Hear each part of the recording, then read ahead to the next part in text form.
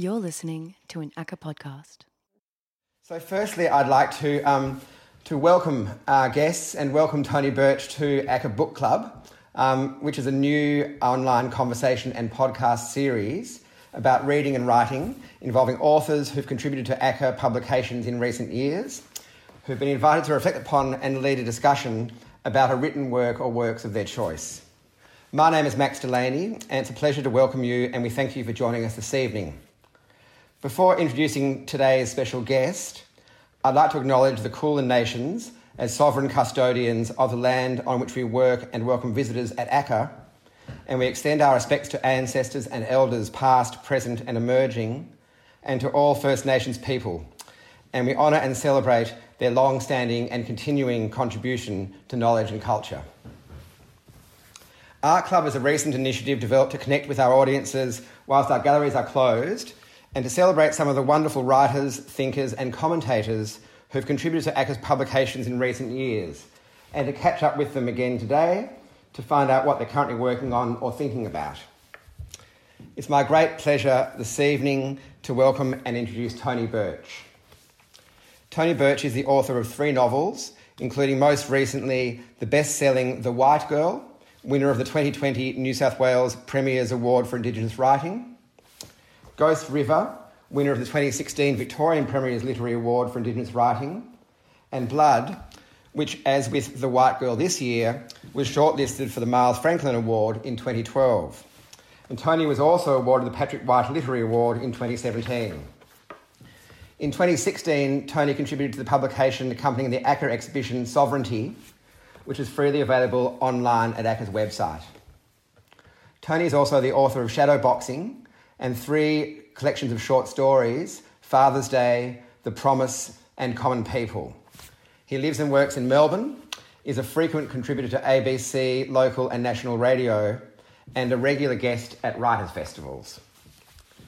What perhaps unites Tony's work across fiction, poetry and his work as an essayist is his focus on people and their connection to place, especially the topographies of the Birrarung, the Yarra River, and the greater Kulin area around Naarm, the bay, waterways and country that we now know as Melbourne. Tony's writing is informed by lived experience, as it is by Aboriginal knowledge, geography and deep time, as well as the narratives and relationships between Aboriginal and non-Aboriginal people since colonisation. For today's book club, Tony has elected to expand upon 2 essays, Walking and Being and 2 Fires, both of which were published in Meanjin in 2019 and 2017 respectively. Tony and I will be speaking for approximately 35 to 40 minutes, following which we'd very much welcome questions from the audience, which you can do through the Q&A function, which you can find in the menu bar at the bottom of the screen. So please feel free to send us questions throughout the session via the Q&A function. And my colleagues Miriam Kelly and Bianca Winata Putri will collate these for us to put to Tony. So Tony, firstly, welcome and thank you very much for joining us, which is a great honour. And it's great to have had such an enthusiastic response from our audience as well this evening. Thank you very much, Max, for having me, and thank the audience as well, of course. Tony, in your essay, Walking and Being, you speak of walking as a stimulus to writing, as a means of reflection, and as a connection to country. And you speak also of the emotionally restorative nature of the forest and the waterways. And I'm also aware of your interest in the work of the Welsh writer Ian Sinclair, and your fondness for a film by John Rogers called The London Perambulator, which is a documentary on walking which focuses on the somewhat eccentric urban geographer Nick Papadimitriou. So I was wondering if we might start by asking you to reflect on your thinking about walking and writing and how this informs your work. Yeah, I mean, there's both a Broadway aspect of it and a quite specific in relationship to projects. So I'd say in a broad sense, walking and running, and I've just come from a nice long run along the river, they act as a sort of meditative stimulus for my life and for my work, so that one of the issues I think for a writer or anyone doing creative work and thinking is that the time that you have to what we might call clear your head and to sort out the mess of a piece of writing or work that you're doing is really important to keep you focused on the work. So I've been running and walking. I mean, I've been walking my whole life. I've never been a person who likes to drive. And growing up in the inner city, we always walked everywhere from when we were young kids. So broadly speaking, walking and running have been really important to me for my mental health and for my creative thinking. One of the things that will happen on a walk, and this is not a walk that's purposely created to write about, is that if I'm writing at the time, going out and getting along the river or other places that I love, it will often work as a sort of a problem-solving device for the creative work that I'm doing. Secondly, if I'm doing work that we might call place-based, and that could be fiction or non-fiction, I have a really strong belief that narrative is always being performed in place. So it doesn't matter where you go, a story is being enacted there. So places are not passive, and life and stories are being performed. So if I were to write a fiction piece, say set in the inner city or set in the CBD or along the river, I will make a point of visiting those places and literally using my observational skills to possibly find material for the story. In relationship to the two essays that you're talking about and writing specifically driven by walking, is that pretty simply, there's one issue about going on a walk with the purpose of writing, is that the walk becomes the piece of writing. The walk becomes the structure for the piece of writing. I've never done a walk where I intended to write that didn't work successfully, because I think that whatever you find or don't find, the walk itself is you performing narrative, you performing and being part of a story of place. So I found them both enjoyable, and I find them incredibly stimulating. And I suppose the other thing to add to that, Max, is that when I think of all the forms of writing that I do, so that, I write essays. Until recently, I just retired from academia. I wrote fairly rigorous academic essays, which are always a bit of a pain. I write short fiction, novel. I write poetry. I would say that these essays, or these type of essays, the genre that I'm working in here, it's actually the most enjoyable writing I do. It seems, in a strange way, to require the less effort. So in other words, it comes fairly naturally and easily, and I have a fairly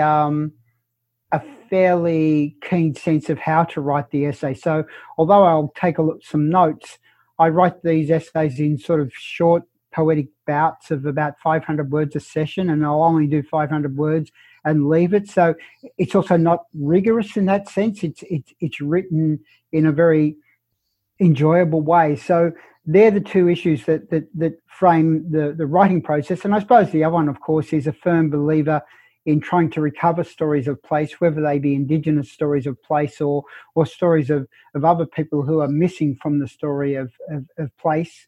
I like that idea of going to places where there are forgotten stories, where there are absent narratives, and recentering them. So in that sense, that would probably, we might say, have a political aspect to it as well as a creative aspect. Tony, further speaking about place-based stories and narratives, you've referred to the idea of country as being like a living archive and a repository of memory, holding both the narratives of the past and the knowledge that we require to live with and protect country in the future. Yeah. And of course, I note the connection to country is primary and existential for First Nations people. The reality that people and custom and country are inextricably linked. So I wonder if you might reflect upon the relationship to country in your writing and walking on and writing about country. Well, I think in relationship to these essays, it's quite obvious that one of the issues that I was driven by with Walking and Being was to write part of that story around what we might call what is called the Lower Yarra Basin, or where the Birrarung meets Hobson's Bay in the Maribyrnong River. I find it a remarkable part of the city, because basically it's not only where the current Birrarung River meets the Maribyrnong, and the fresh water of the rivers meets the salt water of Hobson's Bay, and of course Port Phillip Bay, and then ultimately the ocean. You're talking about water that's coming from the Southern Ocean to some degree. And So this incredible heady mix of ecologies is important to me. The other issue there is that just below the surface of the water is the old Birrarung River, the Birrarung River that existed prior to the formation of what we call today Port Phillip Bay. So there's a very ancient living waterway beneath the surface, and I want to write about that. And I suppose in a broader sense with that essay where it really traversed the Birrarung, I'm interested in the idea that there are people who often think that country is lost in urban areas, so that Aboriginal Indigenous country has been lost to the built form. So, and that's a very narrow view of understanding country, because it's as if, once you literally you lay down some cement or bitumen over natural ground and the history has disappeared. Well, that's a ludicrous concept if you think that you're talking about a very thin layer of concrete, which might be a few inches thick, where you've got a lot of country underneath it. And then, of course, you have this incredible big sky above. So when I walk around Melbourne, unlike some people who think that us Victorian Aboriginal people have lost in the urban sense, have lost our sense of place, I always believe that I'm on Aboriginal country, and I don't feel I'm on country that is missing, lost, or been obliterated. These buildings that are around in the streets, they're part of the change, but they have never been that powerful that they can stop the forces of history and the momentum of Indigenous place coming to the fore. So part of what I want to do in that sense is to say this is a living Aboriginal place in Melbourne, and I want to extract stories that give understanding of that. That's one. In relationship to the other essay that I wrote, which is the Two Fires essay, part of that essay was set on Turtle Island, or what people know as Canada. I was in Alberta and British Columbia, and this story will take a little bit of telling, but it's vital to what you've asked. I arrived on Turtle Island at Vancouver Airport, and I was waiting for a plane to go to Calgary. And I picked up the Saturday paper because I'm a sucker for news, and I read this long essay, a tragic essay of a First Nations teenage girl who had been living in a tent on the side of the highway, and she had died on the side of the highway. They'd found her a couple of weeks after a death in this little two-person tent. The other two issues that occurred while I was there was the 150th celebration of what they call Canada Day, which would be the equivalent of Australia Day. And it was, of course, to celebrate the birth of the white nation of Canada. Alongside that celebration was a reminder that 150,000 First Nations children had been taken from their families in that time and placed largely in residential schools or stolen from their family. And, that equated to 1,000 children every year for 150 years of the white nation. So it's a shocking indictment. And then while I was there, the Royal Commission into the Murder of Aboriginal Women and Girls, as it is titled, was taking place.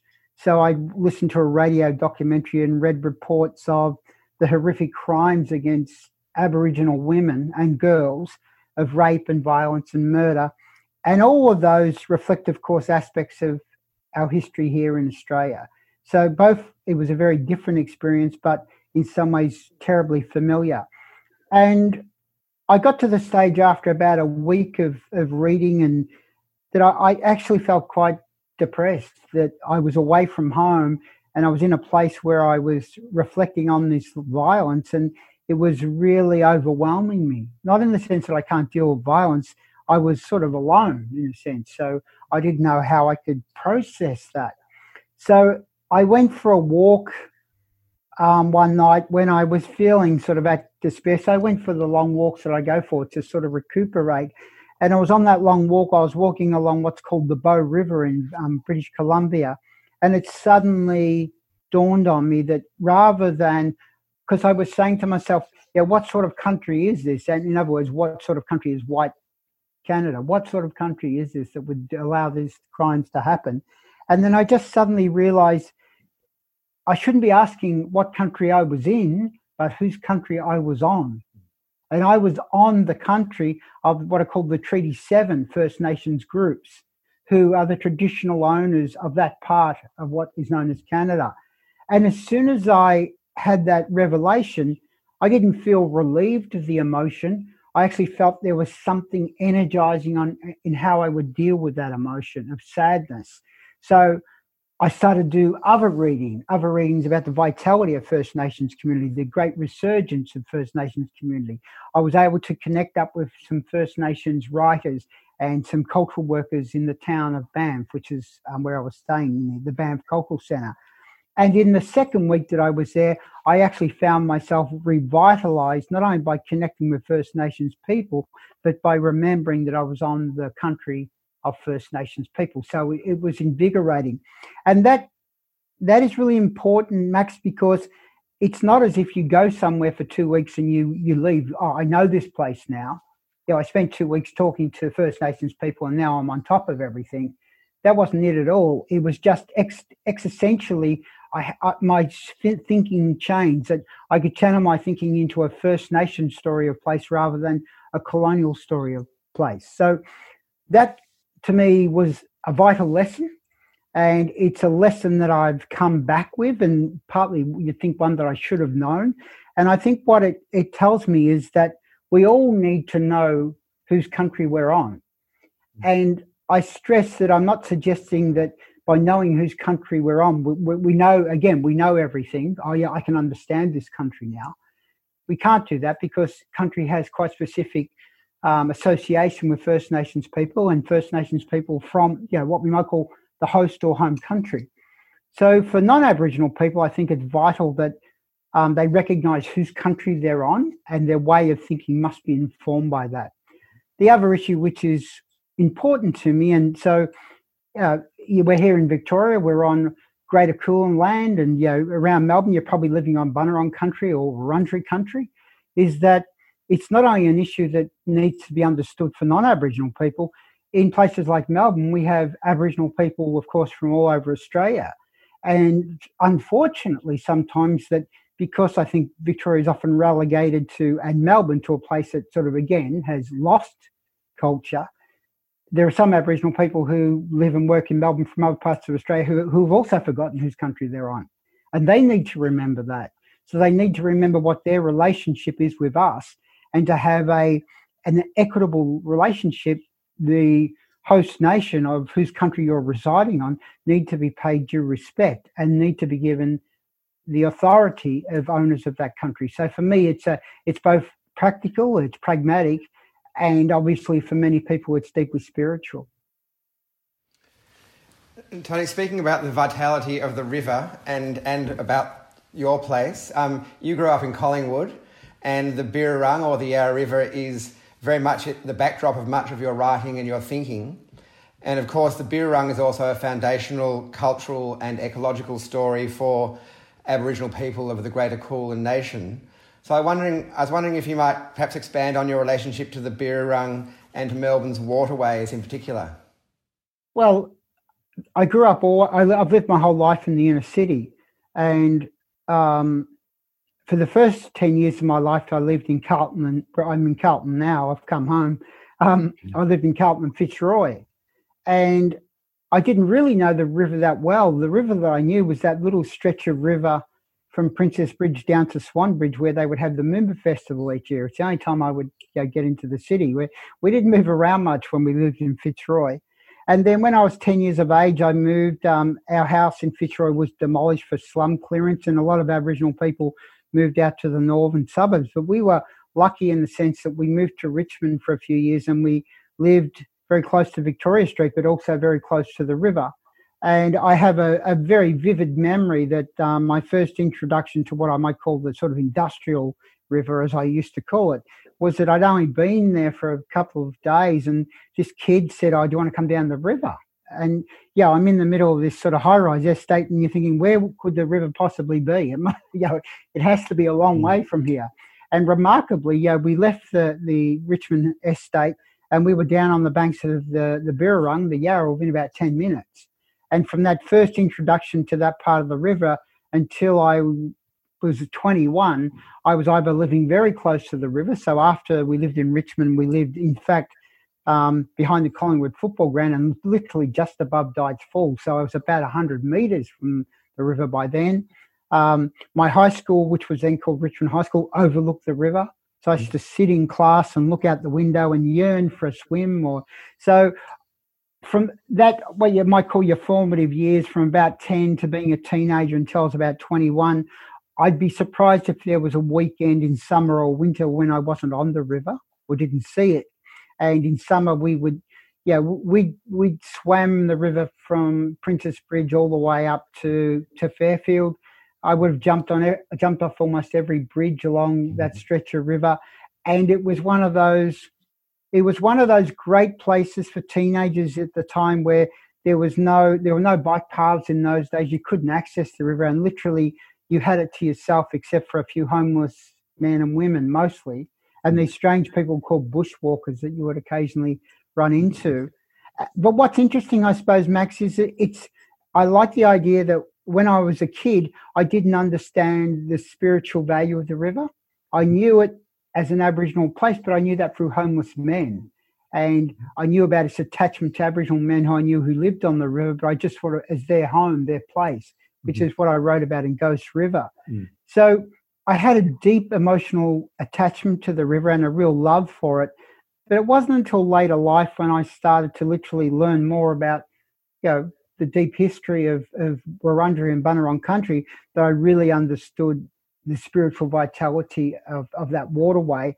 And I like the way that those two forms of knowledge came together for me. So my reckless teenage years and my what you might call my intellectual, cultural years became a nice, neat fit. So when I walk along the river now, and when I wrote about it in the walking essay that you were referring to, those two sets of knowledge complement each other really well. And I'm intrigued by the fact that my much older adult intellectual self, it needs that emotional history and that emotional memory to really make those two things work together.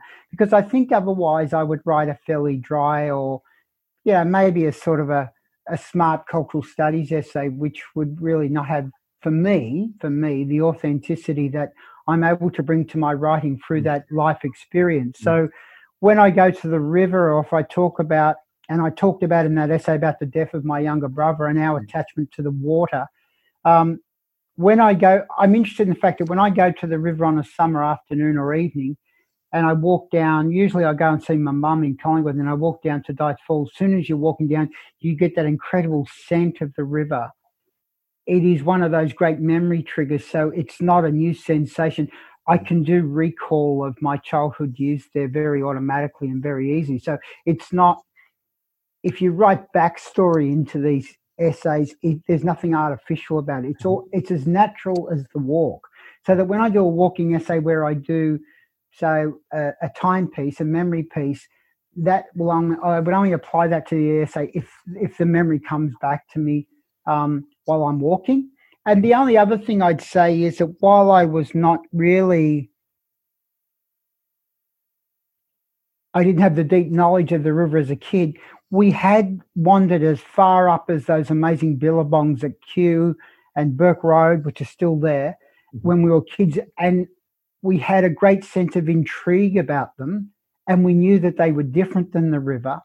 And I've written this in a story. I distinctly remember going up to Kew Boulevard, and it was just like this quagmire of mud around the water and being covered in mud. And we became Aborigines.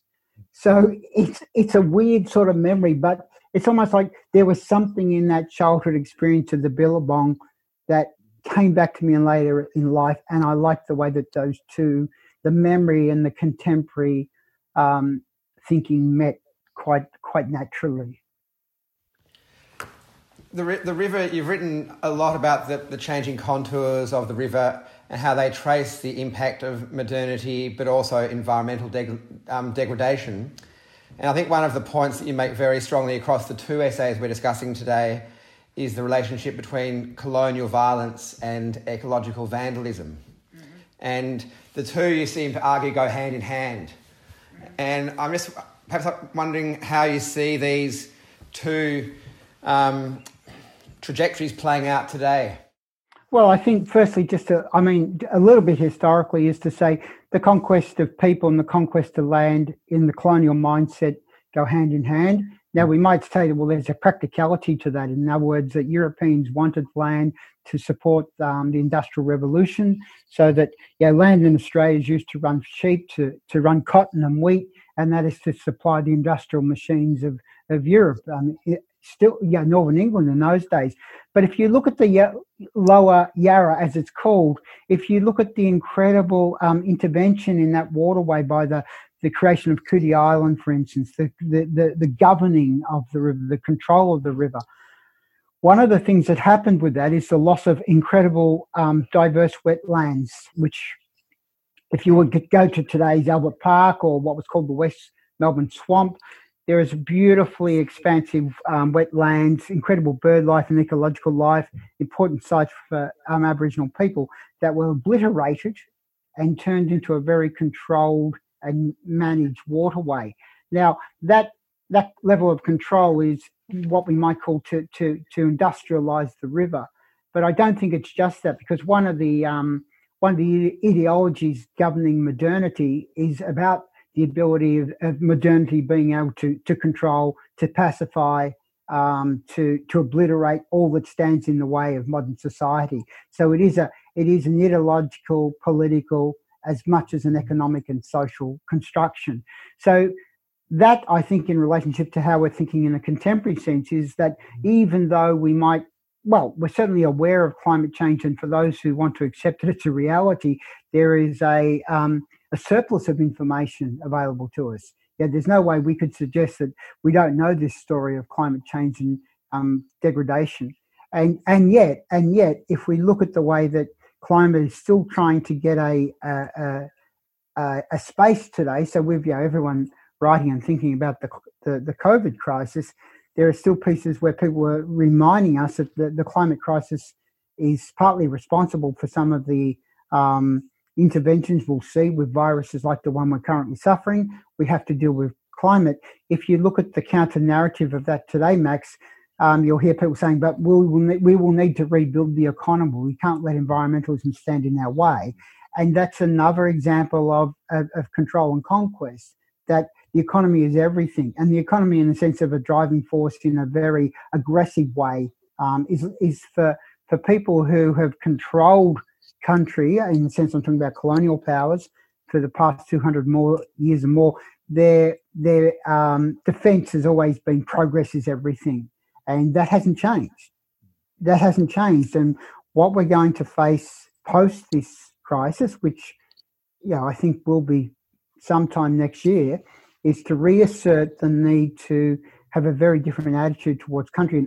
And my climate justice work, Max, is always, I've argued very strongly, if we think about it as an economical issue or even a scientific issue, we will never, I don't think, change what we might call the cultural mindset of the greater number of us. We need a fundamental psychological, metaphysical shift in the way that we regard our relationship to place.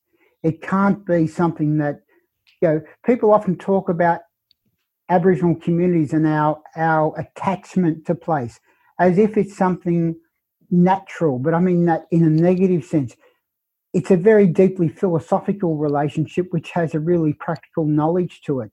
We believe that place, landscape, country is vital, not simply in a spiritual sense, because we know by having that respect and deferring to country, we will not only protect country, we'll protect society. So it has it has scientific social value. And I think for Western non-Indigenous society, you need to change people's mindset, not just the way that they look at account figures. So that I think it's fine if everyone goes renewable and puts solar on the roof. I think it's great. But I think it's more about saying to people, again, what sort of country am I living on? What do I want for this country? And one of the things, Max, I could say to you is that I could talk to the most young Aboriginal kids who lack maybe a lot of formal education, who wouldn't be seen as sort of the intellectual thinkers of society. If I say to those kids, is country important to you? Should we protect country? They know that. They understand that, and they understand it emotionally and they understand it philosophically, even the most marginalised kids. Now, that's the sort of shift that we need, a generational shift, if we're going to have a fundamental generational shift in our relationship to country. Tony, you've also written with great insight and empathy about love of family and country, but also about loss and a deep sense of mourning and recovery. And in these two essays, you reflect on the loss of your brother, the loss of country and culture and family experienced by First Nations communities, the loss of a house, possessions or loved ones through bushfire, the loss of vital places and ecologies, and also the loss of the political will to combat climate change. But on the other hand, you also find space for hope, and you note, and I here quote, you note how remarkable it is that people who have lost almost everything, be they the victims of a bushfire or Aboriginal people defending country their whole lives, find ways to recover, and more than recover, they're able to extend generosity and support to others. So I wonder if I could ask you about that resilience and that sense of generosity as well as repair and care. Yeah, I mean, I think just in the first instance, one of the essays begins in Japan, in Kyoto, one of my favourite cities. I wish I got trapped there during COVID. I was supposed to be in Japan in June, and I thought if I'd only got there earlier in the year and then they locked down, I could just be sitting in Kyoto going for my favourite run, and I just get people to send me money. I would have had a... But, so it's interesting because that really interested me, because I was in Kyoto not long after my younger brother died, and I'd ummed and ahed about going because it was only about a month after his death, and I wasn't sure if I should go, but it was probably the one city in the world I could be in other than home if I wanted to deal with grief, because not only was I given a lot of time to myself, and it's a very peaceful city. The Japanese people I was working with around my fiction and talking to students, the guy who'd got me there knew what had happened, because I had written to him and said, I may not come, and told him why. I wasn't sure. The respect that they paid to my grief was astounding. And people talk about the Japanese as very formal and sort of cut off from Western society or from visitors. I actually found the opposite. While we had a formal relationship in some senses, their respect for what I was dealing with was very, very intimate and genuine. And what I found, to my surprise, by a run that I did each morning in Kyoto, is that I could find my brother there. And that surprised me, that I would have thought the only way to find my brother in place would be to walk along the Birrarung, because that was our place. But it was remarkable to be in a foreign place. Although I'd been to Kyoto previously, I actually found that he was there, and it was a deeply emotional experience, but it was one that was allowed me to feel again very attuned to myself. It's a bit like the same revelation I had at Bow River in British Columbia, when I realized that I had a connection to a seemingly foreign place. It gave me a bit of an emotional anchor, and I think that's important for all of us to reflect on. We don't need to be in places that we know fundamentally. What we need to do is discover or find something that gives us traction with a place, even if it's a place we've never been before, and I think that can happen. So when I came back and I wrote about Wayne and in relationship to the river, that was a remarkable exercise in recovery. So that the run that I did today, this afternoon, I think it's important to say this to people. I found an urgent need about 10 days after his death to walk this particular section of the river. And I felt that it would be recuperative, and I would do it once and it would sort of, I'd get rid of something. And I did that walk, and while I was walking along the river, I felt, this is really important. And I was remembering sites along the river where we mucked around as kids. And then as I was walking back up from Dyer's Falls to my mum's place for a cup of tea, my first thought was, I've done it. I've sort of, I've gone through some ritual. And what was interesting is that I'd only got another 100 meters, and I thought, I have to go back tomorrow. And I spent months running along about an 8-kilometre stretch of the river, which I did today, every day. And when I got home, I'd get in bed and then I'd visualise the walk. I'd map it out in my head. it was one of those things that I didn't know what I was doing at the time, but it became sort of, I was working my way back into country by doing that. And by the time that I'd stopped doing it, and I still do it occasionally, but not with the same ritual habit, I found that it was just a remarkable way to deal with grief. So that was the therapeutic aspect of it. The other point that you raised, though, that is important, this is not romantic at all, is that when I wrote the Two Fires essay, part of the essay was set at Christmas Hills outside Melbourne, and it was a gathering of Aboriginal people and survivors of the horrific Black Saturday bushfires. And it was one of those magical days where everyone in this room, there was about 200 of us who had gathered to listen to a whole day of Aboriginal writers. So there was myself, Bruce Pascoe, Alexis Wright, remarkable people, David Wandon, who gave the introduction. I've never been in a room where I felt there were so many with some mutual respect and connection. And it was that these people in the room, non-Aboriginal people, some of them had nothing. They lost everything because of the fires. And they understood what it was. They knew what it was for Aboriginal people to lose so much. So it was about this mutual recognition. And when I left that day, this guy drove me from Christmas Hills back to Eltham railway station so that I could get to the MCG for a twilight game of football. And he was such a beautiful, gentle man. And I didn't realise, well, I may have known beforehand, but he was a man who'd lost everything. He left his burning house with literally the classic shirt on his back. And I thought, considering this person had nothing left, his spirit was remarkable. So I think what it was about that day is that everyone who had lost something, whether it be family, land, the loved ones, because these people, people had died up there, is that it wasn't a day of mourning, it was a day of great energy. And I did say to you, Max, for the audience when we met yesterday, if they had allowed us 200 people to govern the country for a week, we would now live in a great nation. And one of the frustrations of those sort of magical moments is they then dissipate. So that you think, I'll take this away with me. There's knowledge here that I can take away, and you do.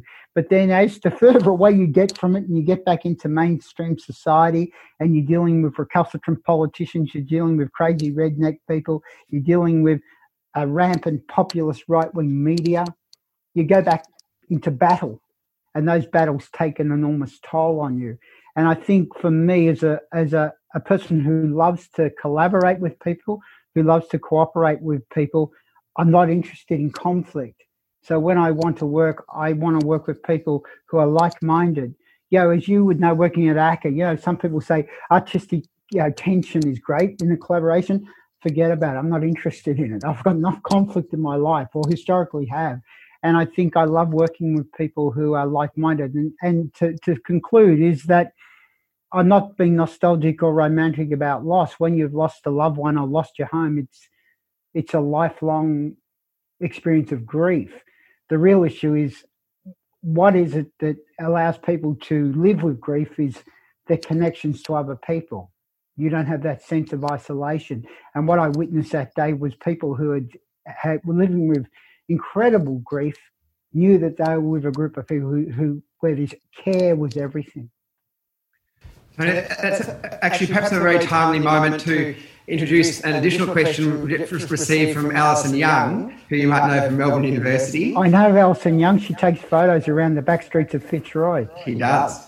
And it follows on from your discussion before about remembering and mourning the loss of your brother and being in Kyoto and the narrative around the pine cones. And Alison asks, in Walking and Being and Elsewhere, Tony writes about the way that small objects contain memories of people and places. It'd be great to hear more about the way these small objects can act as emblems or icons that sustain connections to lost or missing or absent people and places. Yeah, and I think thanks, Alison, it's really important. I think the first thing to note, it does come from a lifelong habit. So that I've suffered op shop fever for all of my life, thanks to my grandmother in the first instance.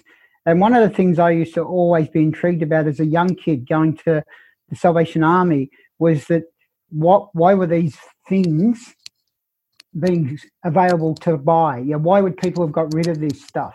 Yeah, whether it be a woolen jumper, because people know about my wool fetish, a woolen jumper, a secondhand book, an ornament. As a kid, like about 5 or 6, I think, why are these things here? You know, I would never get rid of these things. And of course, then I would buy them. And I would be intrigued almost that they were orphans. These objects had been discarded. And of course, I know now why people get rid of them, because you've got too much stuff. So I would always attach meaning to the things I bought. So I would never buy something in a shop as a kid, a secondhand thing, and just think, oh, I like the color of that. I like the look of that. I would attach a story to it. So that was something that intrigued me from a young age. The other issue I think is relative is that I've had lifelong obsessions with particular objects, and the ones that I've written about are certainly the gathering of pine cones and beach glass, which is another favourite of mine, which I've been doing for a long time. And I think it's interesting about the pine cones because, you know, when I've run around Princes Park for 40 years, and, you know, I've seen pine cones there for 40 years strewn across the park. Pines are an invasive species, so I don't know what it was, Max. One day about 20 years ago, I was running around the park and I saw a pine cone, and I had this strange epiphany that I had to take it home. And I literally ran another lap of the park worrying, will it still be there when I get back, as if, you know, someone's going to want this pine cone, which is ludicrous. You know, there was 100 of them. So I took the pine cone home, and they became these talismans for the way that I saw the world. I found them quite nurturing, and I can't explain that. It doesn't make any logical sense. And I think to go to Alison's point, these obsessions or interest in objects, sometimes it's understandable. Yeah, with photographs. So I've got a photograph here of me taken when I was much younger and no more handsome. That's outside Tiamo's, actually. You look at a photograph and you remember the day. There's something about it. You can build a story around it. I understand that. But a lot of the objects that I've become a collector of, yeah, like beach glass, you think, well, there are thousands of pieces in these bowls I have. Yeah, what's the difference between one piece or another? And again, in a logical sense, it's not. I think it's that for me, they do become emotional anchors for my life. So I've suffered, you know, occasionally sort of depression and slightly deranged views of life. And I think that the collecting and the nurturing, I often think that I'm, again, gathering these orphans that no one else wants. The other thing, though, and I think I think Alison would understand this, and I hope your audience, in a really practical sense, when I went to Kyoto and I found these beautiful small pine cones, which I actually brought home, one of them I brought home, is that it's that strange thing that happens, and it's relative to walking, Max, that when I saw these pine cones, my mind says, someone must have placed these here for me, surely. Because as soon as I saw them, there were 6 of them, and I thought of me and my brothers and sisters and my brother who died. There's 6 of us. And it's like someone put these here for me so that it would work in a piece of writing. You know, it's like weird. So then when I left them and came back and there was a little girl playing with them, again, it's like, this is remarkable.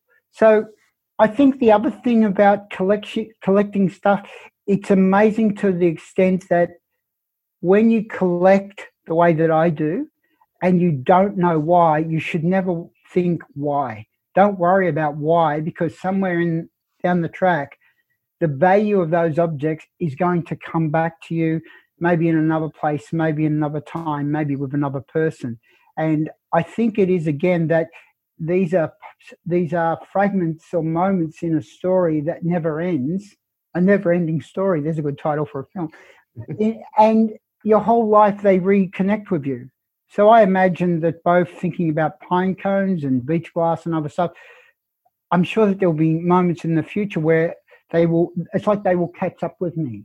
So it's not a logical thing that I do. It's emotional trust, I think. Which possibly relates to another question we've received from Nina Mile. And it's really relating to the form of your writing and the form of your essay in particular. And she's interested to ask, in your drawing inspiration from the discursive and dilatory logic of the Birrarung, She sees that reflected in the way that you weave seemingly disparate tributaries of thought slowly together over the course of an essay, so that by the end they come together and they swell into the illumination of the conclusion.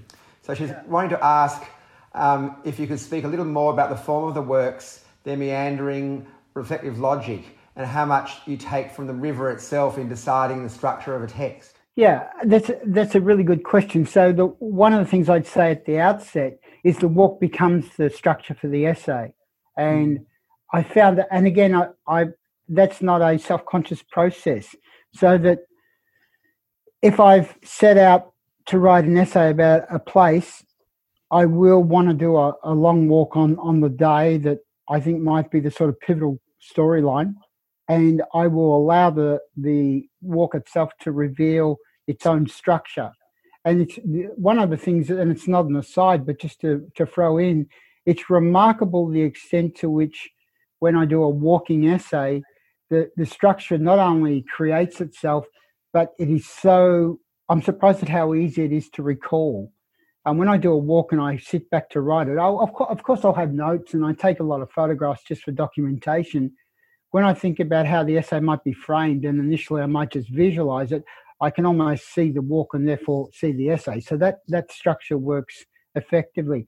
But I think the really the vital issue in the question that we picked up is that it is the extent to which, when you begin the essay or when you think of the relationship between different events, landscapes, place, memory, objects, is that they might seem a bit disparate. I'd say in the first instance is that I ignore what I think might be a disconnection and have faith, a bit like I just spoke about the pine cone, that I don't know why I picked it up, but I'll work out why down the track. So that when I start to write the essay, I'm not sure if it's going to work, I suppose would be the simplest way to put it. I said at the opening today, this form of writing has been the most enjoyable, and when I say easiest, I'm talking about a sort of natural flow, not to use a pun. And I think that what happens is I have faith in the process that it'll all work out in the end. So there's in that question, there's a lovely visual illusion of, you imagine all of these tributaries seemingly disconnected, and then suddenly, or at some point, they end up in a central waterway. So I put faith in that. Having said that, like any writer, if I'm writing an essay like this and I think, okay, I might put something in here about the billabong, and then I feel it doesn't work or the connection isn't made, like any piece of writing, I'll take it out. And I think that's just a natural acceptance that a writer, you should never feel that you've got command of the story you want to tell. You try to get there, but you never quite get there. And sometimes a scene, an idea, you don't get there at all. And you don't want that to be left there to the detriment of the essay just because you think it's important. But I think in regard to the question, I think it's, in this case, the Birrarung, or the river, is I'm not being, this is not a pun, it is such an artery to hold this essay together. You have confidence in the structure working because of the river.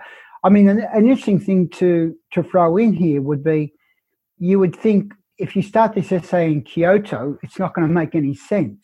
So I think that's an important point in relationship to the question. So for me, when I wrote that first scene in Kyoto, although I have a little caveat at the start what I was supposed to be writing about, my initial thought was it may not work, but I will write it anyway, and I could always not have it there.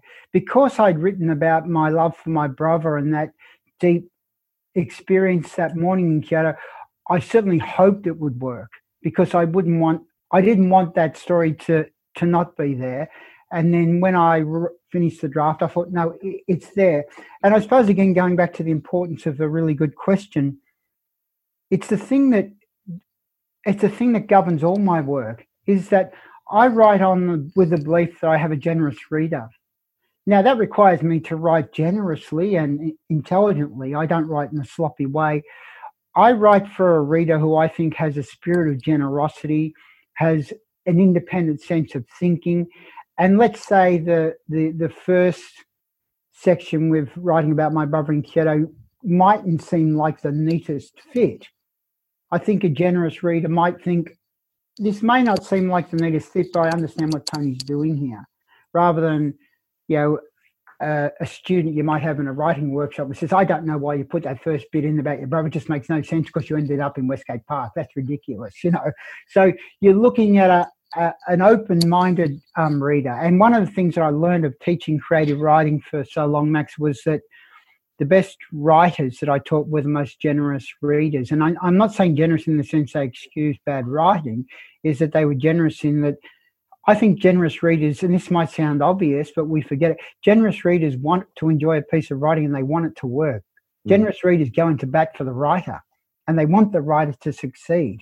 So that as long as you've got a reader, and I hope I'm that sort of reader, you can have faith in the writing process because you're working your relationship with someone who's going to reciprocate the act of generosity. Tony, I've got a couple of questions from our audience as well as a couple more to conclude. But while we're speaking about language and writing, from Susan Conn, she has two questions. But the first question is, what was an early experience where you learned that language has power?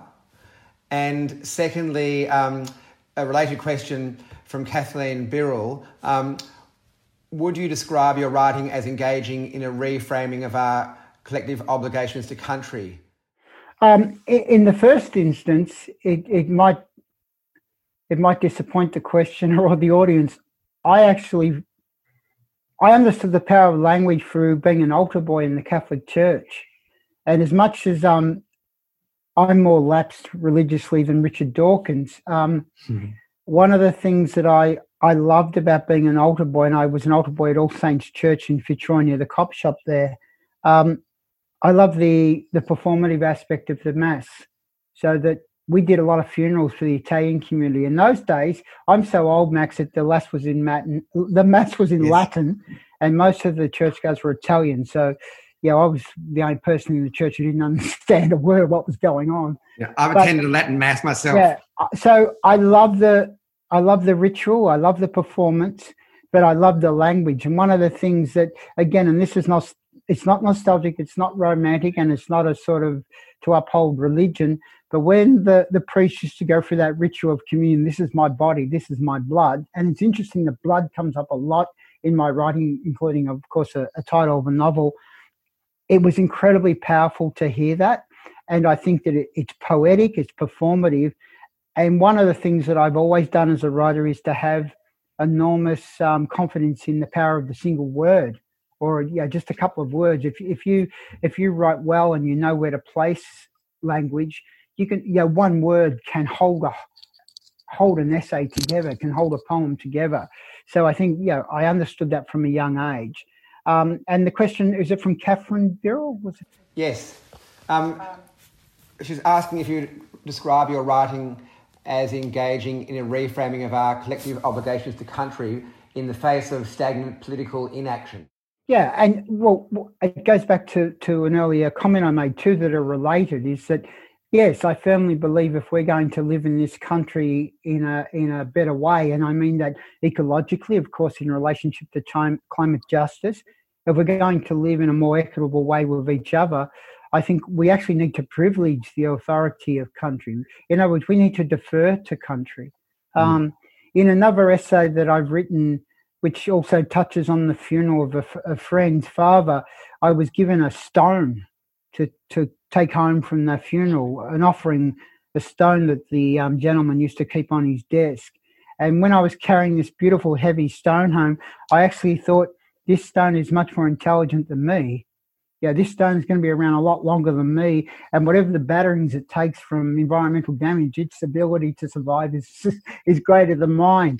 And I actually think you have to take that humility to country, that country is much stronger than we are, and all our attempts to destroy country will have a devastating and detrimental effect. But we'll knock each other out before we destroy country. So I think that's one aspect.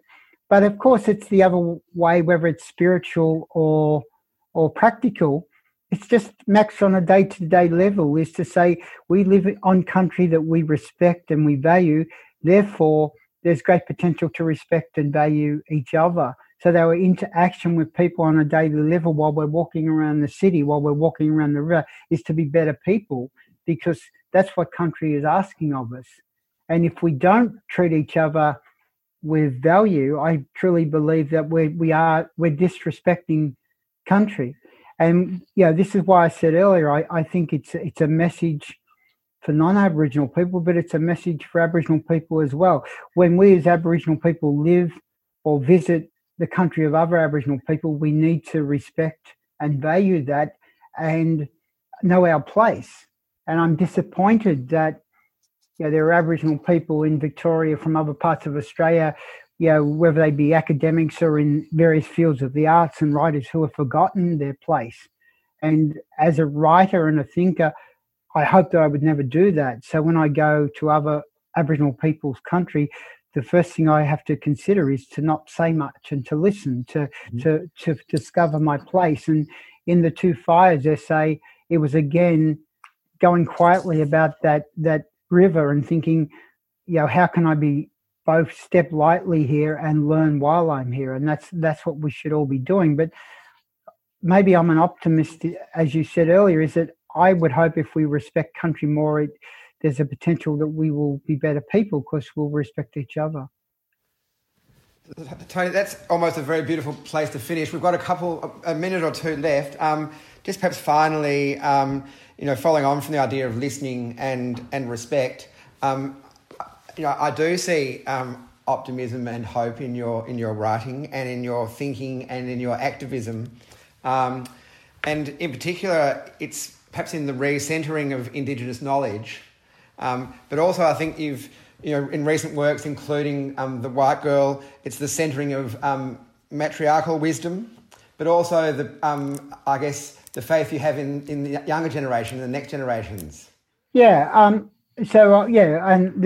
conclude on this. I think there are, though, I hope I don't take too long. People will probably want to have their dinner.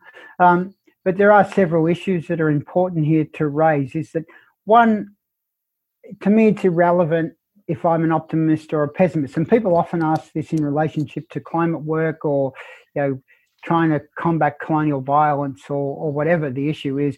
And I don't really think it matters if I'm optimistic or pessimistic. I think the only thing that matters is the work. So you just keep doing the work, whether it be your creative work, collaborating with young people, as I've done in the past with groups like SEED. I've got 5 adult children and grandchildren, so I see I have a role to, not to educate them, but to work with them. So I don't stop to think, does the future look optimistic or pessimistic? I just think this is what I'm doing, and I'll keep doing this as long as I can. And I'm really, in that sense, I've been taught by Aboriginal women, many generations of Aboriginal women who I think did that. They were constrained in their life by being forced to live on missions and reserves, and yet they ran an incredibly, I can see someone coming in the room, they ran an incredibly vital political and cultural campaign from their kitchen tables. And these women had no rights. They had no, my job is easy, Max. I can, if I want to, people ask me to speak all the time. I can get a platform anytime I want. If I said to, The Guardian, look, I really want to write this piece about colonial violence, they'll give me space. Here we're talking about Aboriginal women who couldn't get their voice heard anywhere. So they sat at a kitchen table and wrote letters of demand to government on the back of brown paper bags and sent them in the mail, demanding rights for their children and families. So when I think about what those women did for decade after decade, I just think, well, what I do is easy. I don't feel that my life's not under threat. It doesn't take a lot except to think that I have a role to play. A wonderful Aboriginal matriarch, Eleanor Harding, who was an old, Auntie Eleanor came from Darnley Island, but she lived in Fitzroy since the 50s, and Destiny Deacon's mum, Janine Harding's mum, Johnny Harding's mum, Deborah Deacon's mum, Clinton's mum. Yep. So all the children are remarkable. Well, I knew Auntie Eleanor my whole life, And when I went to university, I was an adult. I was 30 when I got there. And she said to me, she said, for a kid from the gutter of Fitzroy, you're pretty good at this writing stuff. And I said, yes. She goes, well, that's going to be your job. And she was saying, this is your job, to speak for people who haven't been able to speak. So I take that as an incredible privilege. So that's the first thing. But the second thing is to say I take great courage from those women, and I think that those Aboriginal women are still the driving force of both political and cultural action. But I suppose finally it's what you said in relationship to young people. So I've been associated with people in the climate justice movement. I've been associated with groups of people from Warriors of Aboriginal Resistance who organise both the Invasion Day rallies, shutdown Melbourne rallies and other events. And what I see there is that I don't see myself as having a sort of an uncle or elder role. It's one, if people think there's something I can do to help, I will. But I think for people of the older generation, it's also partly about not demanding authority, not demanding a space to speak. And I'm very aware that as I get older, when people ask me to do stuff, Max, if I feel that there's a younger person who is far better equipped to deal with that, whether they're more attuned to it or whether their voice needs to be heard, I will direct that person to the younger person. So we need to get out of the way sometimes and make sure the young have their space. And as a friend of mine, good friend of mine, Gary Foley, says, they need to be able to make mistakes. They need to be able to get it wrong, because by giving them the responsibility to talk, they're going to make mistakes that they will learn a great deal by. And if we keep demanding that, listen to your elders or listen to your uncles or whatever, we're not giving those young people the opportunity to speak for themselves. And I think it's one of the great balancing acts in Aboriginal communities, because we do respect our elders, we do respect older people. But from my perspective, that has, in a way, the people say, for instance, at Warriors of Aboriginal Resistance, I said to them, if you want my help, you ask me and I will be there. If you don't want it, I'm not going to demand, hey, give me space to talk. So I wait. If they have a rally, I go, but I go as just a supporter. If they want me to speak and I think there's something I can add to a conversation, I will.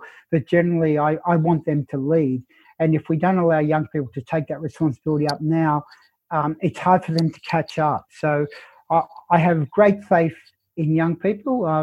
And the sort of, I think it was Ida Buttrose last week talking about young people being a bit soft. I couldn't disagree more. We've got kids the same age, Max, actually know each other. And my young kids have great resilience and they have great political nous. And what I know of the younger generation that I'm associated with, they have a great sense of ethics and politics. So I just think I feel blessed as an older person to be around young people who are so passionate about issues of social equity. Tony, that's a very inspiring place to conclude. Thank you so much for your wonderful writing, your inspirational storytelling, your activism, intellect and creativity. Thanks for your love and care for people and country. And for inspiring us to rethink our relationship to each other and to the land in which we live. Thank you also to all of our guests for having joined us this evening. We hope you will also join us again for the next session with Roger Ballack, writer, artist and curator Kat Clark on the 12th of August. And also at the end of this session there is a survey that will pop up, and it's really helpful if you wouldn't mind filling that survey out. It's helpful for us for future programming and support. But once again, metaphorically, if I could say on behalf of us all, Tony, thank you very much for joining us and for your generosity and your work. Can I just say, and I just want to say thank you also.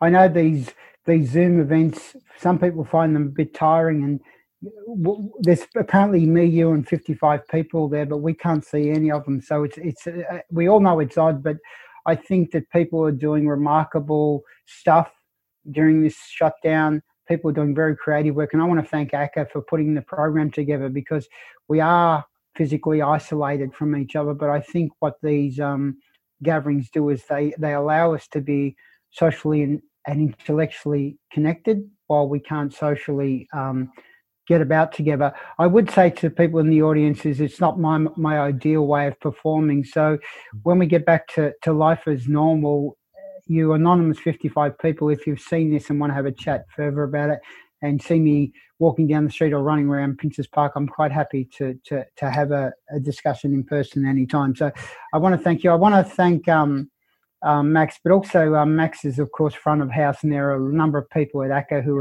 have really been responsible for putting this together, who I've been talking to. So I want to thank all of the ACCA staff. In particular, Miriam Kelly and Bianca Winata Putri. Absolutely. Thank you. Tony, thank you very much, and thank you, everyone. Okay, bye. All the best. Keep well. Yeah, you too.